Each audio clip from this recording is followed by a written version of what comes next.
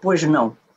Primeiro, agradeço estar com vocês, pessoas que eu quero bem, que eu admiro, e tudo gravitando em torno de Clarice Lispector. Da minha parte, eu conheci a obra de Clarice.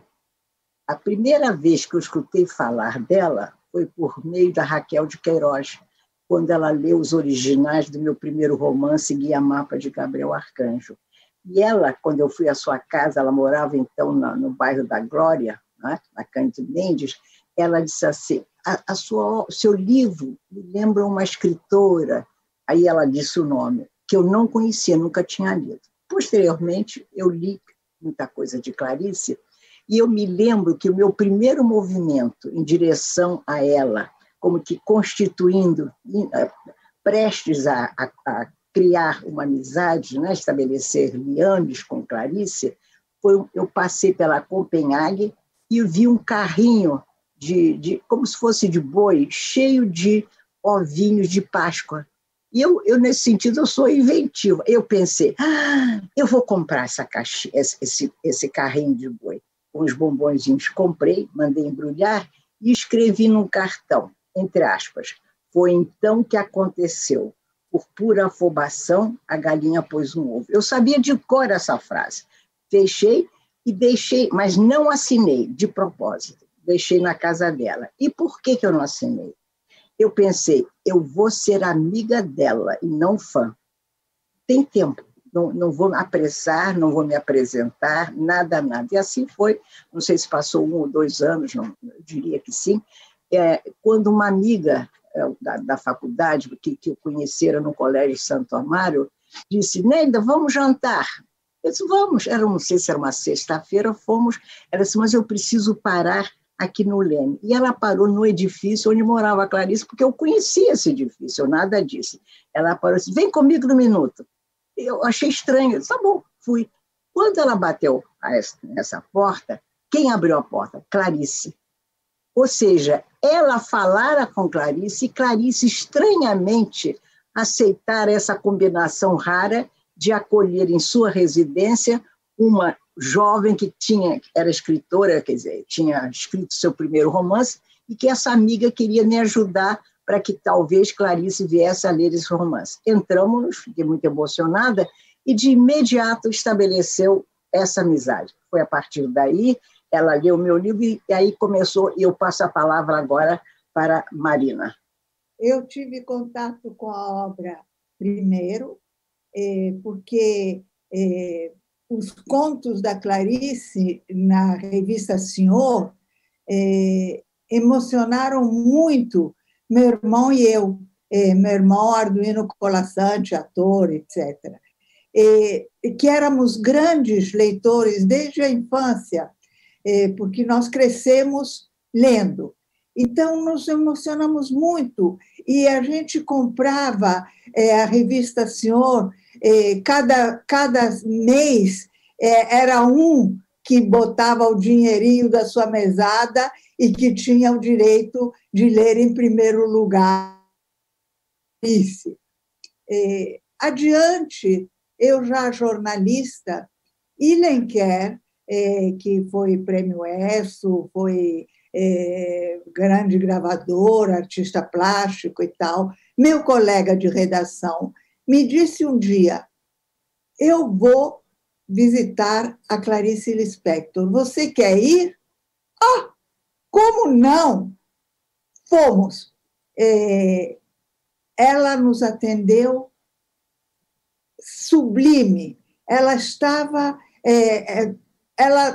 Ela não abriu a porta, ao contrário de Nélida, quem abriu foi uma empregada, e ela fez sua entrada triunfal na sala depois de alguns minutos. Ela estava de escuro, um tom de vinho, mangas compridas, eu lembro exatamente, porque ela usava 2 pulseiras gêmeas, escravas, de cobre martelado. Tinha mãos lindíssimas e era ereta, me pareceu mais alta do que na realidade. Eu, muda, mantive-me em silêncio durante toda a conversa dos dois, os dois conversando, mas era uma conversa difícil, porque Clarice fazia umas pausas que o interlocutor não sabia se eram pausas do discurso, que ela retomaria em 2 segundos, ou se era o final da frase. Então, o outro ficava em suspenso. Era uma conversa que não fluía como água, não fluía. E eu em silêncio o tempo inteiro. Durou pouco a conversa e só retomei o conhecimento de Clarice quando ela foi contratada para escrever as crônicas dela no Jornal do Brasil, no 2º caderno, no caderno B.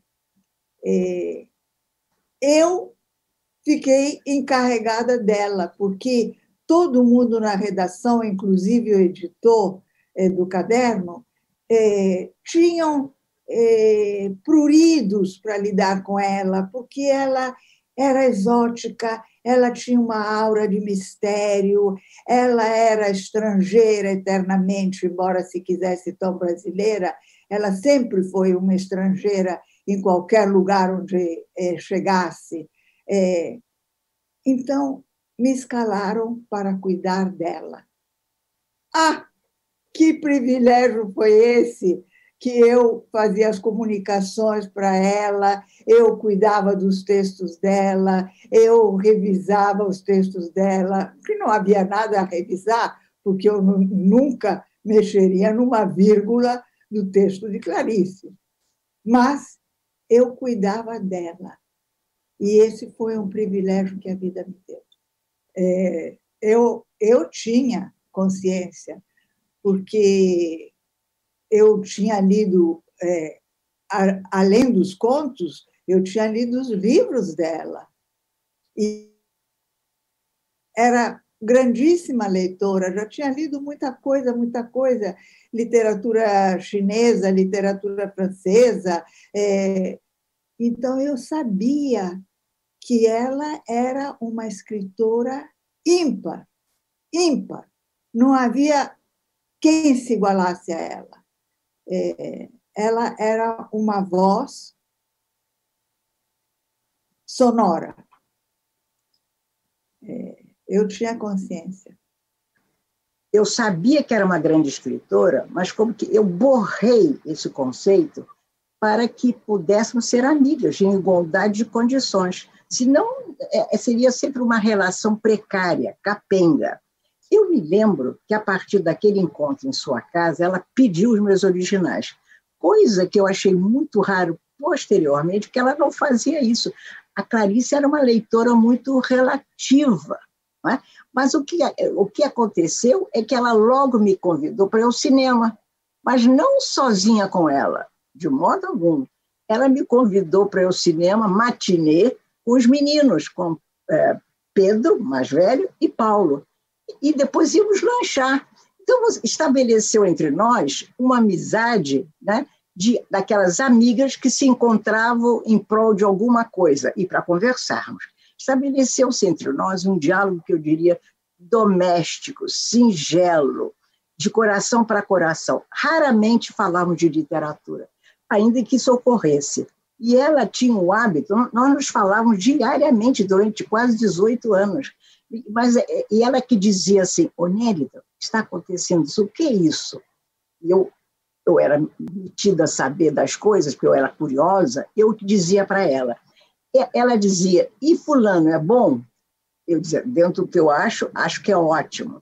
E ela então dizia uma coisa muito interessante: "Ai, meu Deus, todo mundo quer ser escritor demais no mundo." Ou seja, ela se dava conta de que a peculiaridade da grande arte era a sua escassez. Ou seja, não se podia todo mundo escrever, era bom, mas não todo mundo talvez devesse pleitear um panteão literário. Ela tinha essa noção. Ela, nesse sentido, não é que ela fosse elitista, que ela não era, mas ela tinha noção da propriedade da estética, o que era escrever, o que era realmente fazer uma obra. Então, mas nós então saíamos e incorporou-se, eu tenho, por dever moral, eu tenho que dizer isso, incorporou-se também a nossa amizade, posteriormente, e com menos assiduidade, a grande poeta Marli de Oliveira. Então, nós fazíamos, às vezes, um trio, e era muito bonito, porque com Marli eu não havia a menor disputa em prol de Clarice. Era assim, nós repartíamos Clarice entre nós, e Clarice advogava essa amizade, queria essa amizade. Às vezes, por exemplo, para dar uma ideia, para ficarmos nessa singeleza do cotidiano, nós íamos a um sítio em Jacarepaguá, que era um sítio do Bruno Tolentino, um poeta muito discutido na época, problemático, mas bonito, rapaz jovem, mas culto, exibicionista num bom sentido. E lá íamos para procurar os ovos. Eu era, nesse sentido, mais atrevida, eu arrastava Clarice e Marli para buscar ovos. Então, e depois íamos almoçar. Agora, depois do almoço, nós fazíamos uma coisa que recordava a Scarlett O'Hara, no Vento Levou. Se lembra que as sinhazinhas, depois da comida, iam todas para um quarto, como que aliviavam como é em português, corset, que aperta... Os espartilhos. Espartilhos, eu falei os espartilhos, entendeu? Nós não fazíamos, mas ficávamos as três deitadinhas no quarto e conversávamos, era uma maravilha. Ou seja, a Clarice amava a banalidade do cotidiano, como eu, nas horas adequadas. Eu esqueci de acrescentar que a minha amizade com Clarice se expandiu quando eu casei com Afonso Romano de Santana, autor de um ensaio brilhante sobre ela, que é sempre citado, A Epifania em Clarice. E isso expandiu a nossa amizade, porque Afonso já tinha estado com ela em Juiz de Fora, em Belo Horizonte, e convidou ela várias vezes na PUC, quando ele era diretor do Departamento de Letras da PUC, e tem uma foto muito linda no auditório da PUC, Nélida, Clarice e eu, as três, no auditório. E foi então que ela disse essa famosa frase, estou com fome, porque no meio da discussão da mesa, uma mesa de doutos, de pessoas muito qualificadas literariamente, Nélida levantou-se e disse, Clarice levantou-se e disse para Nélida, essa conversa me deu uma fome tremenda. E depois repetiu isso para Afonso ao telefone, porque Afonso telefonou para ela para saber se ela tinha gostado. Ela disse, cheguei em casa e comi uma galinha assada. Ela gostava muito de galinha assada, como se fosse uma coisa primitiva em que afundar os dentes. Então, a nossa relação se expandiu e nós íamos frequentemente à casa dela. E ela, Nélida disse que ela era uma leitora superficial, uma leitora inconstante, mas sempre havia livros esquecidos em algum canto da sala, ou numa poltrona, ou numa mesa. Mas, quando perguntavam a ela o que estava lendo, ela, muito sabiamente, dizia, eu não estou lendo nada, porque não queria palpitar sobre o trabalho alheio, não queria se equivocar, não queria dar esperanças a autores, não queria se manifestar, porque sabia do valor da sua palavra. Não estava lendo, mas sempre estava lendo alguma coisa que a gente via esquecida na sala. Essa fome que chega até ao seu extremo na paixão, segundo GH, onde ela tem aquele momento com a barata, né? Então, essa fome que sempre está presente nos textos da Clarice. Mas também eu lembrei de duas histórias, uma, Marina, de um jantar em que vocês convidam Clarice, você e Afonso convidam Clarice para jantar com vocês, ela vai muito feliz, muito leve, mas no final das contas acaba não ficando para o jantar. E isso me lembrou uma história do Chico Buarque, que também teria sido convidado, tem um vídeo dele contando isso, que ele é convidado para jantar com a Clarice, ele convida uns amigos para irem juntos, eles ficam lá até meia-noite, mas o jantar em si não houve, não aconteceu, não se serviu nada na casa de Clarice, né? Eu queria que você contasse um pedacinho dessa história do jantar. Eu, muito jovem, recebia com constância, gostava de receber, porque eu gosto de ir para a cozinha, gosto de cozinhar, então eu gostava muito de receber. E um dia, Nélida me traz um recado de Clarice.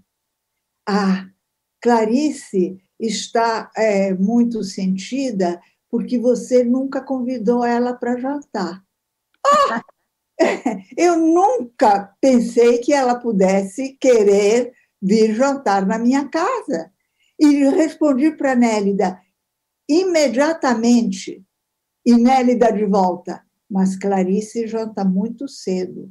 A hora que for, será o jantar. A hora que for conveniente para ela, será o jantar. Ela janta às 6h30. Eu marquei o jantar, avisei a todos os convidados que era para chegar antes das 6h30, para tomarem um drink, etc. e tal. Preparei a comida e Nélida, chegam todos, e Nélida chega com Clarice.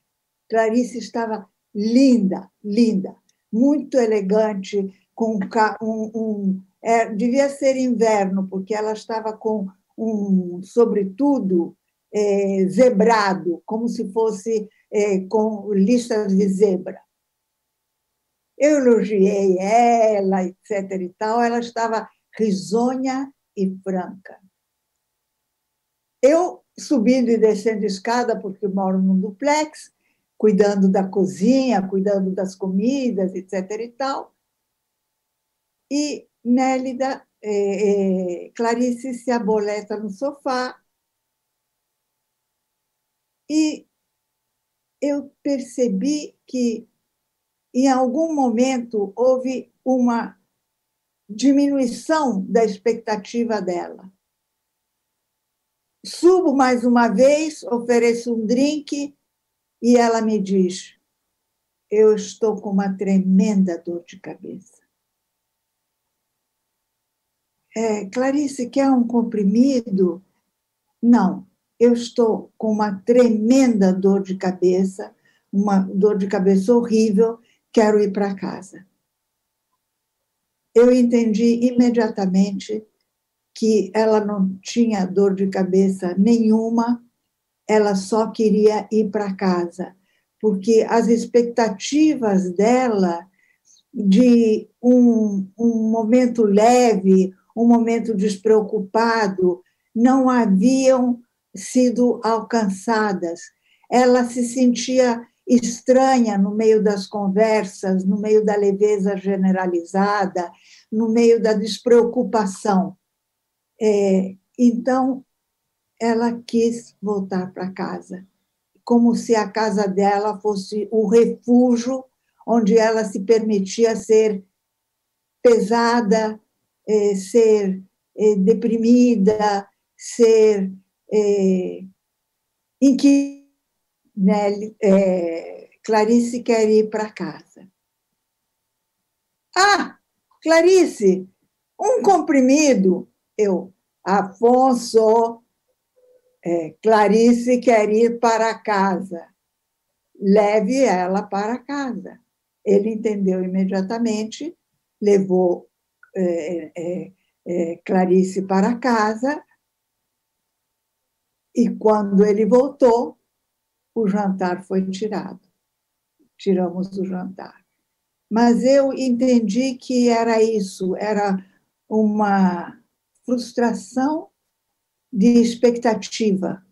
Em alguns momentos, ela não conseguia ser leve, como quando ela ia jantar com Marli e Nélida.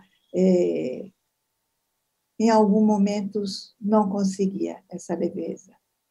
E foi isso que obrigou ela a se retirar, porque ela não podia jantar sem estar leve. Inicialmente, eu gostaria de concordar muito com Marina sobre essa expectativa de Clarice. A Clarice era alguém, eu vou chegar ao quadro, era alguém que estava em busca da felicidade, como se ela enquanto ela fosse distante de certas realidades, ela intuía que devia haver em algum lugar o reduto da felicidade, o casulo da felicidade. Ela achava. Então, ela vivia com essa possibilidade. Um dia, ela chegou a me dizer mais ou menos isso. Busque-me um amor. Que eu conseguisse. Eu disse, mas Clarice, é muito difícil. Eu ainda fui tão... Não é que eu fui ingênua. Eu tive que acatar as suas palavras como um comando obrigatório. Ou seja, ela confiava que eu poderia fazê-la feliz conseguindo alguém que a amasse como ela merecia ser amada, sem entrar em detalhes íntimos. Então, havia isso, de verdade. Clarice, pois, confiava na felicidade humana de algum modo, apesar de a considerar tão distante. Mas voltemos ao quadro.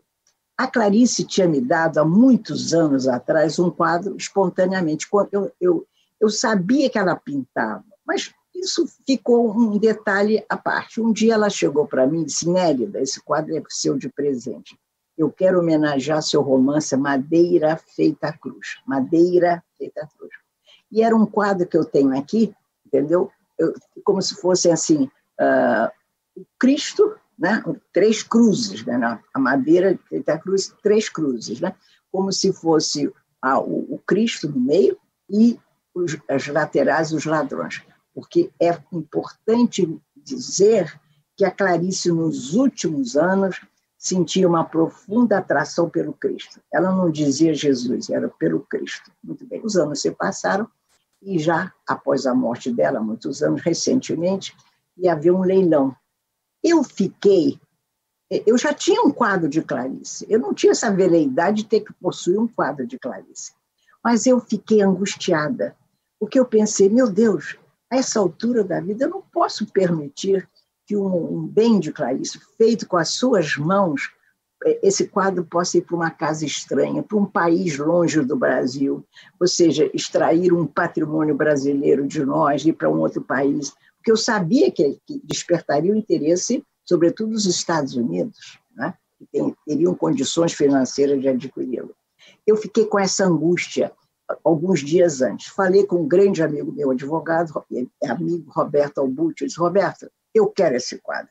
Eu não posso aceitar que Clarice vá para uma casa estranha, mesmo no Brasil, mesmo no Rio de Janeiro. Eu disse, mas Néida, como é que vai ser? O lance inicial era pequeno. Eu disse, não, Roberto, você vai, porque eu não quero aparecer, por várias razões, eu imagino que vocês possam imaginar quais sejam, entendeu? E a gente se comunica por telefone. E eu soube também, antes, que esse quadro pertencera ao Otran Dourado, oferecido por Clarice a ele, a Otran. Aliás, o Otran Dourado foi o único homem que praticamente entrou no hospital, porque depois eu contratei uma pessoa e ninguém entrava para filmá-la, para fotografá-la, nada. Ela foi preservada na sua integridade moral, física, né? Muito bem. Então, morrera a viúva do Otran e ela, então, os filhos puseram um leilão. Eu sabia disso. A imprensa me localizou e quis que eu dissesse a quem pertencia. Eu disse, eu não sei. Muito bem. Então, deu-se o leilão. O leilão foi uma coisa agônica. Eu não sei se vocês já participaram de um leilão. A sensação que você tem, que você está num cavalo alado, né? Um Pegaso, que territórios humanos e físicos, geográficos, e tudo é possível. Eu comecei a avançar. Eu não posso dizer a vocês o que eu fiz. O Roberto disse, Nélida, eu disse, como é que está agora? Perdemos. Avante, eu só dizia avante, aquela famosa frase, avante. Eu fui tomada por um furor, uma defesa da honra da Clarice, que foi um desastre para mim, maravilhoso, mas foi um desastre financeiro. Não vou lhe dizer por quanto ficou, mas ficou uma fortuna. Eu venci sabe quem? Venci americanos, vários, e venci, sobretudo, Itaú. Você já pensou vencer o Banco Itaú? Pois venci. E aí o quadro ficou, aí souberam que eu que tinha adquirido. E hoje está em minha casa, eu quero ver se mudo a moldura a uma coisa maior e quero convidar alguns amigos, entre poucas pessoas, Marina, só aquelas pessoas que estiveram muito ligadas a Clarice, que são, de verdade, poucas, porque Clarice era de muito poucas amizades. Ela era muito reclusa, muito fechada, tanto que ela poucas vezes recebeu, ela não recebia para jantar. Ela recebeu para jantar, um jantar histórico, foi em homenagem a Eduardo Portela, que escreveu a apresentação da Macabeia, Hora da Estrela. E ela fez, discutimos o menu, ela fez Marina, como é o do camarão e aquela batata? Bobó, ela sabe, bobó de camarão, e convidou Francisco de Assis Barbosa, a esposa, Célia Portela. Célia estava grávida, primeiro filho, Pedro Paulo de Sena Madureira e eu. E ela estava numa alegria extraordinária. Ela, de repente, se apresentou como uma grande anfitriã. Mas, enfim, tudo isso para lhe arrematar, como esse quadro está na minha casa, e Marina, se Deus quiser, nós vamos celebrar, porque isso é necessário. Você e mais umas 4, 5 pessoas. Vamos fazer isso. Eis a história do quadro, Simone. Eu quero acrescentar que Afonso e eu também estivemos no hospital. Afonso foi outro homem que esteve no hospital. Foi, né? Exato.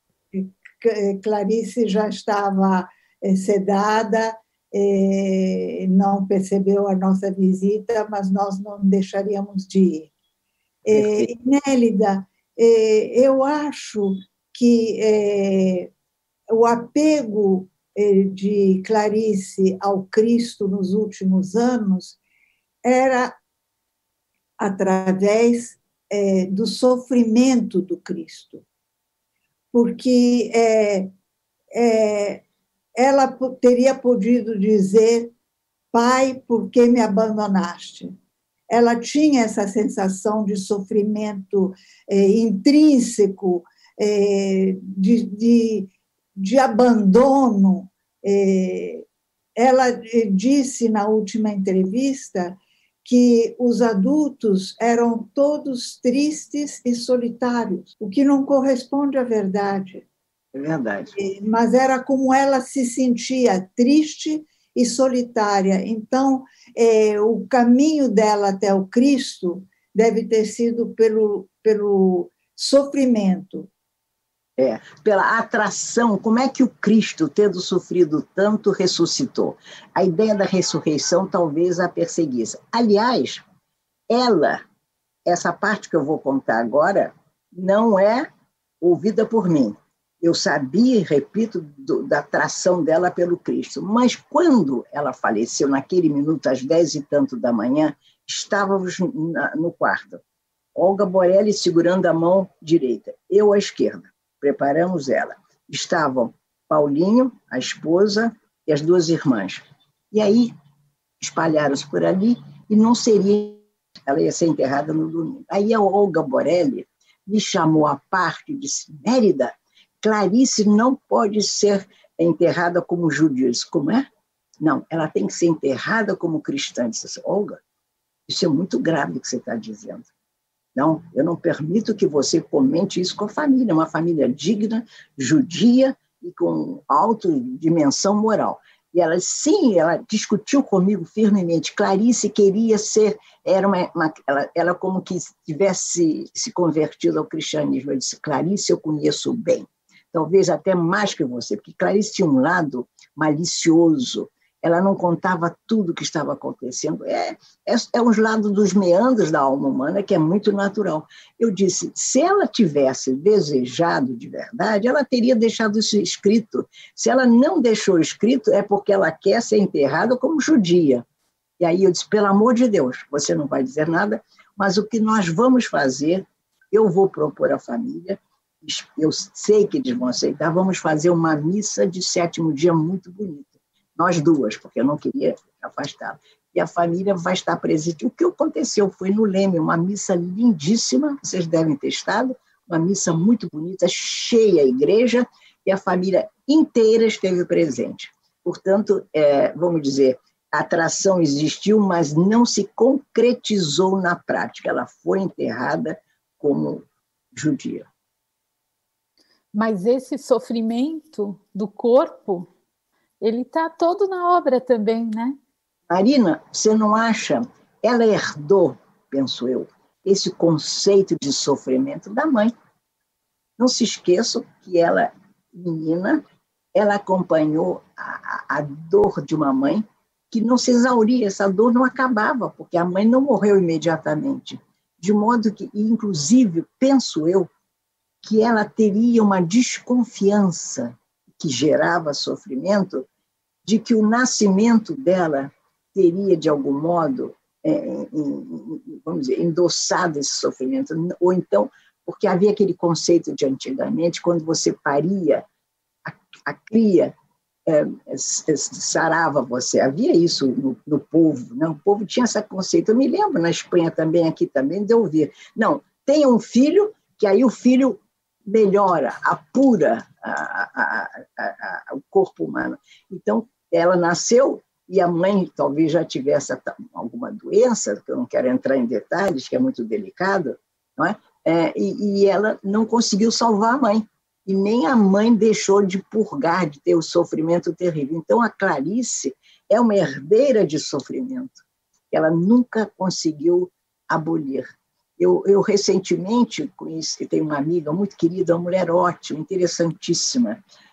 Vale a pena conversar. Helena Pedrosa, tem 94 anos. Ela foi amiga de Clarice e da Mafalda, viu, Marina? Em Washington.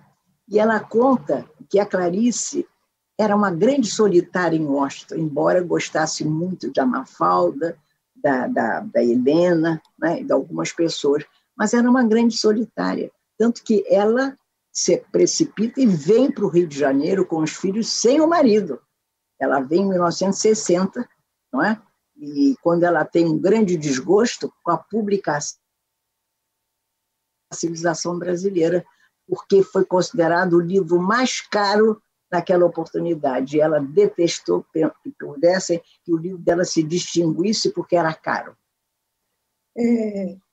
Ela herdou não só o sofrimento da mãe, como a incompletude, porque ao nascer para salvar a mãe, não realizou a sua função.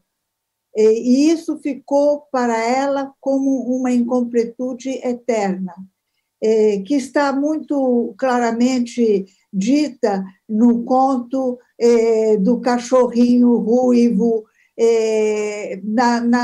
Na infância, ela era muito solitária, desde a infância, porque as duas irmãs eram maiores do que ela, e ela sempre solitária, sempre incompleta, sempre em busca de alguma coisa que não se realizava, que não chegava a se realizar.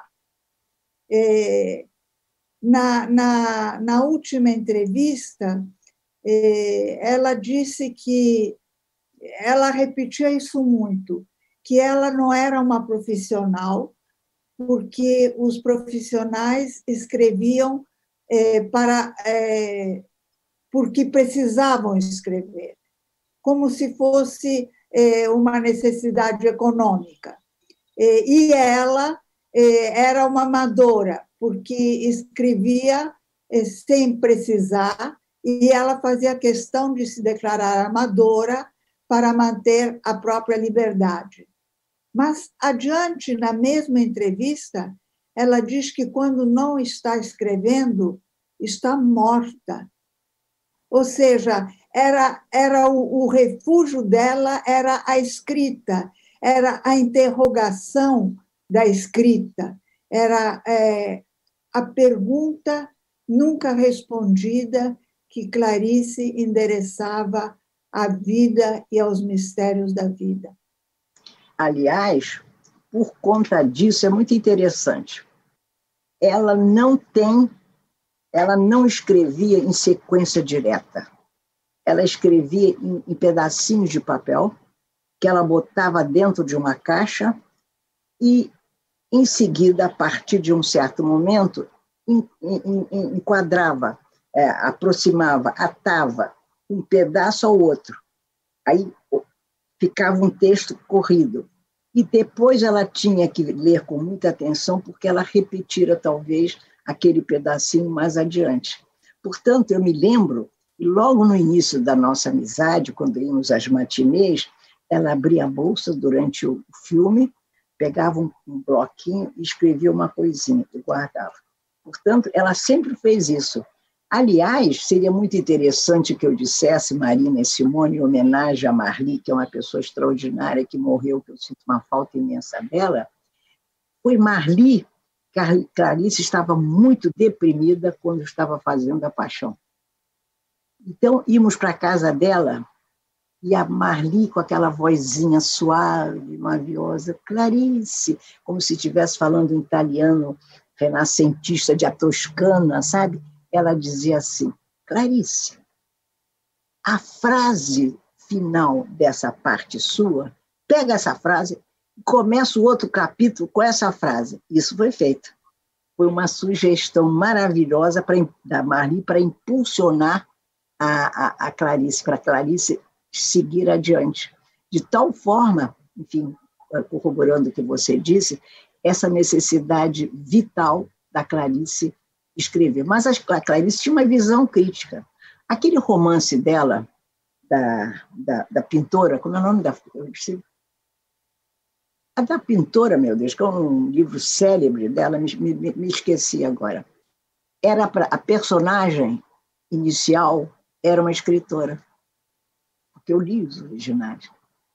E ela disse, Nélida, o que você acha dessa personagem escritora? Eu disse, eu acho interessantíssima, porque, claro, você estará pondo nela a sua experiência de escrita, o que é ser alguém que cria e que confia no verbo. Quando eu disse isso, mas eu acho o seguinte, eu vou me denunciar muito, eu vou mudar, vou tirar esse ofício.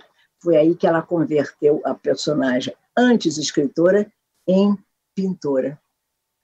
Ou seja, ela tinha visão, e ela tinha visão também do que poderia ou não ser oportuno para a sua vida, em alguns momentos, pelo menos, e a sua obra.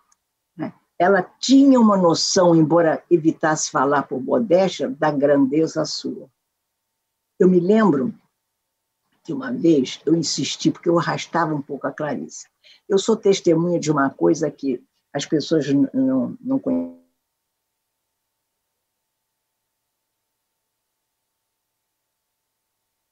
A Carolina de Jesus veio ao Rio de Janeiro para lançar o seu livro na Livraria São José, que era na cidade, era onde o Carlos Ribeiro, o livreiro, inventou, por assim dizer, salvo engano meu, as tardes de autógrafo, porque não era noite, porque na cidade. Então eu disse, Claricinha, vamos! E ela foi bonita, fomos as duas. Quando ela se aproximou da Carolina, eu não me lembro se alguém disse a Carolina quem era a Clarice ou a Carolina soubesse. Eu tenho que fazer essa ressalva. Mas eu sou testemunha do que aconteceu. A Carolina disse uma coisa muito bonita. Eu não escrevo como a senhora. Carolina de Jesus disse isso para Clarice Lispector. E a Clarice teve outra frase muito bonita. Mas a senhora escreve a verdade. E esse livro, ela tem um livro autografado, ou está em algum lugar, ou estará na Fundação Rui Barbosa. Portanto, a Clarice tinha essa noção do que era ser uma escritora. E tivemos conversas nesse sentido que um dia talvez eu revele e escreva sobre isso. Numa das cartas, de todas as cartas agora que acabou de sair, numa das cartas dela para a irmã, ela conta que se desentende com o marido, que então não era marido ainda, porque ele confunde o que ela tinha escrito para ele com literatura. E ela diz que ela não queria isso, que ela queria que ele soubesse que aquilo era vida, porque ela não queria misturar vida e literatura, como se isso fosse possível, né? Porque ela acabou misturada nessa obra, né? Claro. A Marina e eu podemos afirmar que era uma mulher extraordinária e muito carinhosa. E tinha certas expressões nordestinas. Ô, minha flor, que a Raquel de Queiroz tinha. A Raquel chamava muito você, minha flor, que é muito nordestino, não é uma prática do Rio de Janeiro. Pelo menos eu nunca ouvi. E ela tinha esse lado.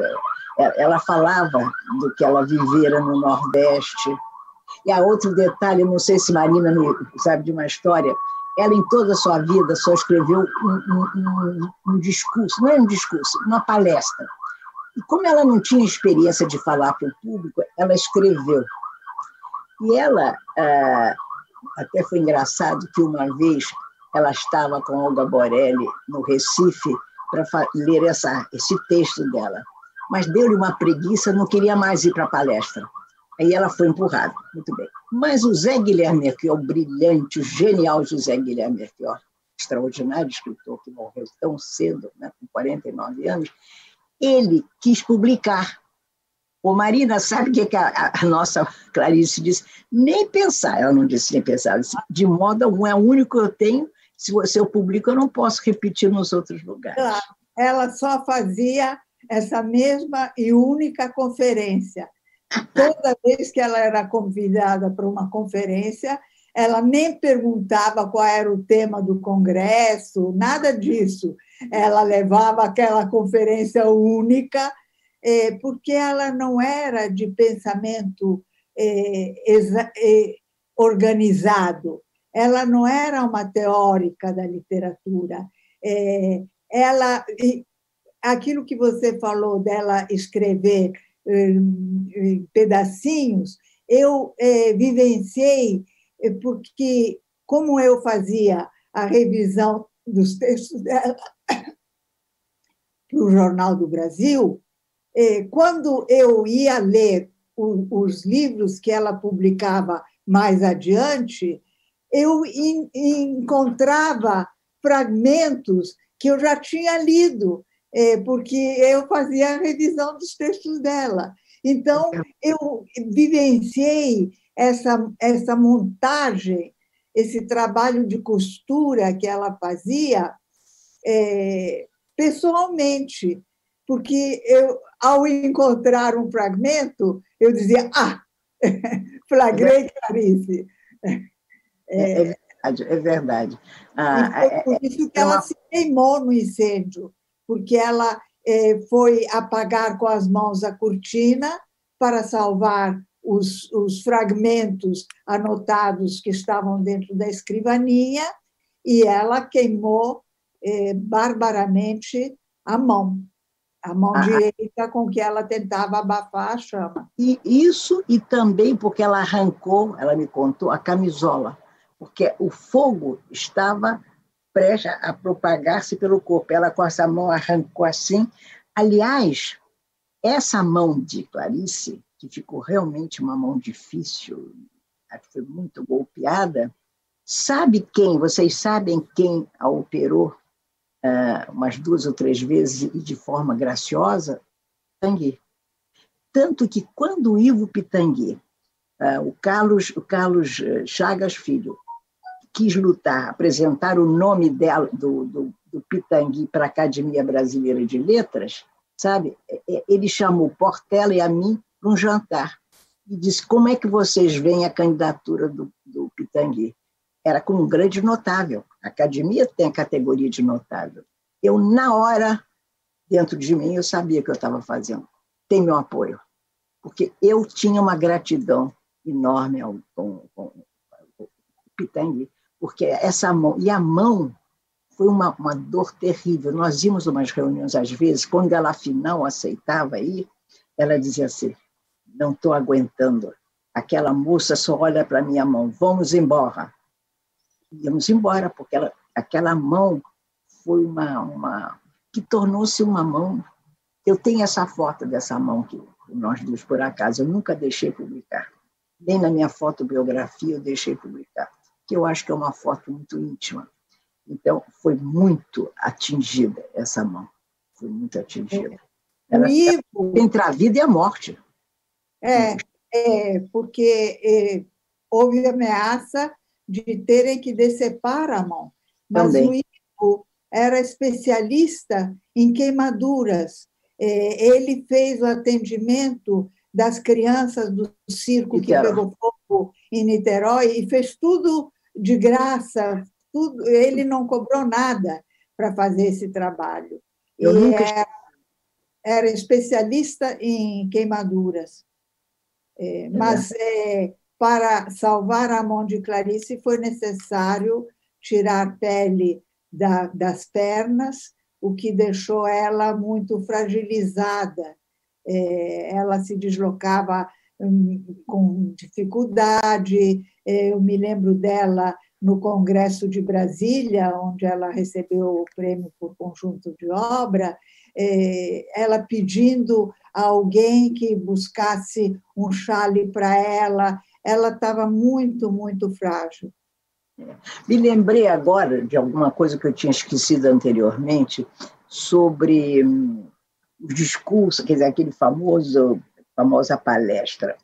Ela foi convidada para ir a Bogotá, para aquele famoso congresso, que era chamado de bruxaria, de bruxa, eu não me lembro, mas era um nome exótico, onde ela conheceu Mário Vargas Llosa, que passou por ali rapidamente numa viagem problemática e famosa, que se tornou famosa posteriormente. E ela, então, estava muito preocupada. O que eu vou fazer? Eu disse: tem uma ideia. Você vai levar a galinha, porque tem a galinha e o ovo, que é daquela frase que eu mencionei, que é um conto, e tem uma longa reflexão sobre a galinha, não é isso? Lembra que é uma beleza, um texto assim quase ontológico. Aí eu disse: leve esse texto e você leia esse texto. E ela levou e fez um grande sucesso. Nessa viagem, ela foi com Lígia Fagundes Telles. A professora Dalma Nascimento, pelo que me lembrei agora. E ela sempre disse que ela não entendia esse texto. Ela disse isso, inclusive, na última entrevista, em 77, que ela não entendia esse texto, que ela mesma tinha escrito. Sensacional. Querida, eu compreendo. Sim, Maria. Por favor, Simone. Então, enfim, eu ficaria 100 anos conversando com vocês sobre Clarice, mas eu sei que o nosso tempo está acabando e eles nos avisaram que o corte normalmente é um corte abrupto, né? Então, antes da gente terminar, talvez para a gente terminar numa chave mais alegre dessa Clarice, né? Eu estava me lembrando da história dela com as cartomantes, né? Que Marina tem uma história maravilhosa dela com as cartomantes, né? E essa necessidade que ela tinha de adivinhar esse futuro, né? Mas eu queria perguntar para vocês se hoje, né, passado todo esse tempo da ida dela, se vocês sentem algo do ponto de vista místico, de uma espécie de uma presença dela perto de vocês. Porque Chico Buarque outro dia disse que ele, quando está escrevendo uma canção, até hoje, ele meio que escreve como se o Tom Jobim estivesse às suas costas, olhando o que ele está fazendo, e ele pergunta mentalmente ao Tom, né, se o Tom gosta ou não do que ele está fazendo. Eu queria saber se vocês sentem além dessa Clarice que está dentro de vocês, que vocês vão carregar para sempre, se vocês sentem essa presença dela ao lado de vocês. Marina se despede? E eu falo, ou eu falo, se vocês quiserem. Eu, pessoalmente... fala, Marina, por favor. Eu não sinto essa presença mística, quase mística, mas eu sinto uma ligação com ela pela insistência com que falo dela, pela insistência com que eu a leio, como se fosse uma presença mais do que literária. Não é a mesma presença de um poeta que eu conheci, não é a mesma presença como um Carlos Drummond de Andrade, que também atendia quando ele escrevia para o Caderno B do Jornal do Brasil. É uma coisa mais íntima, porque eu me debruço sobre a escrita dela, buscando entendê-la e buscando acolhê-la como ela teria desejado ser acolhida. Olha, quanto a mim, na hora de escrever, não sinto ela e ninguém. Eu sinto a Clarice como uma amiga muito querida que eu perdi. Eu perdi umas 4 grandes amigos. Então, mas ao mesmo tempo que eu tenho essa dor da perda, eu vejo que a minha vida foi muito rica, ela enriqueceu a minha vida. Sou-lhe muito grata por tudo que vivemos juntas, ou como rimos, a mútua confiança, o que nos dissemos, como ela fazia no fim do ano jurarmos, né? Eu jurar de que jamais romperia a nossa amizade, porque ela tinha muito medo da malícia literária, de que as pessoas podiam dizer que eu fosse obrigada a matá-la dentro de mim para poder sobreviver literariamente. Eu dizia, Claricinha, isso nunca ocorrerá. Eu serei sua amiga até o final seu ou no final meu. Então, é uma dívida que eu tenho com a vida. A vida me deu uma amizade com Clarice, uma mulher extraordinária, uma mulher que fecundou meu país, fomenta a literatura, e que eu tive o privilégio de ter uma amizade profunda, íntima, de mútuo respeito, de mútua confiança. Portanto, quando ela surge, é para me fazer feliz. Eu não tenho pena mais do que eu perdi. Eu exalto aquilo que eu tive. Então, Clarice faz parte do meu patrimônio afetivo e, claro, intelectual, pela grande escritora ela é. Então, e agora, nesse centenário, eu fico muito feliz, junto com Marina, junto com você, Simone, agradecendo a vocês duas o privilégio de estarmos juntos, de dizer, Clarice, ave Clarice, salve Clarice, Clarice estará sempre conosco. Ela é parte da nossa memória. Muito obrigada a vocês. Belíssimo, Nélida. E eu acho que eles vão cortar logo mais, mas eu fiquei me lembrando de uma outra coisa linda que você me contou outro dia sobre Clarice, que você comentou acerca dela, e que eu vejo isso expresso aqui nas palavras de vocês duas, né? Que é a questão da inveja. E que a inveja, Clarice dizia que tinha uma inveja boa, como você me contou, não é? E o que eu vejo muito claramente assim, é que nesse afeto, né, esse afeto do coração e esse afeto literário que vocês duas tiveram e têm por Clarice, não há a menor farpa de inveja, não é? E me parece, do que vocês falam, que ela também não tinha inveja de nada, nem de ninguém, não é? E hoje, muito interessante, porque a Lúcia Bittencourt, uma escritora aí do Rio de Janeiro também, comentando o prêmio Nobel que saiu ontem, né, da poeta americana, a poeta disse, na ligação, quando ligaram para dizer do Nobel, ela disse, eu vou perder todos os meus amigos, como quem diz, né?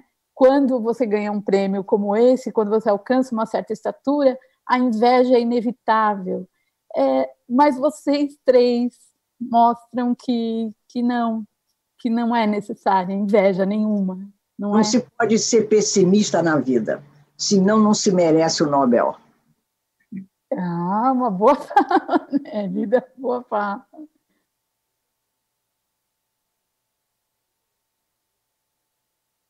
De um modo geral, e as escritoras? Clarice não tinha inveja nenhuma de ninguém, porque ela estava para lá de Marrakech, a questão da inveja. Ela estava debruçada sobre o caroço da vida, o segredo da vida. Era isso que ela estava buscando, até para se justificar a sua própria existência e o seu próprio sofrimento constante, a sua própria incompletude. Ela buscava respostas para alimentar e para aliviar a sua própria incompletude. Então, não podia ter inveja de outros escritores, porque ela não estava atrás da glória literária. Ela sabia que o que ela escrevia tinha muitíssimo valor. Ela não era uma incauta, ela não era uma inocente total. Ela sabia que o que ela estava fazendo tinha um valor imenso, mas não podia olhar para o lado para ter invejas pequenas de outros escritores. Mas ela tinha noção da glória, tanto que ela citava a glória da Virginia Woolf e da Catherine Mansfield, ou seja, ela tinha padrões estéticos altos, de alta referência, como que dissesse, a minha obra está aí. Ou seja, ela se submetia ao curso da história, mas tinha noção, sim, da sua grandeza e sabia que seria coroada pela posteridade. Isso ela tinha certeza. Total.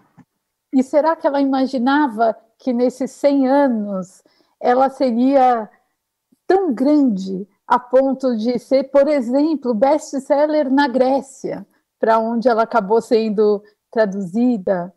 Será que ela, né, teria essa noção?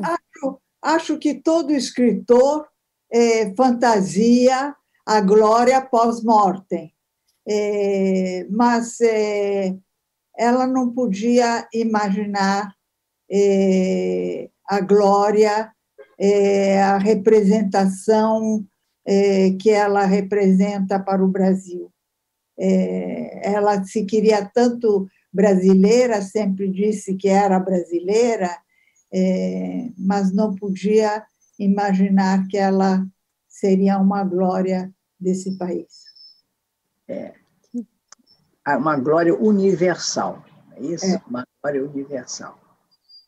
Como disse a querida Nélida, Ave Clarice. Ave Clarice, exatamente. Quero muito agradecer vocês por essa conversa linda. Nós te saudamos, onde você esteja. Isso.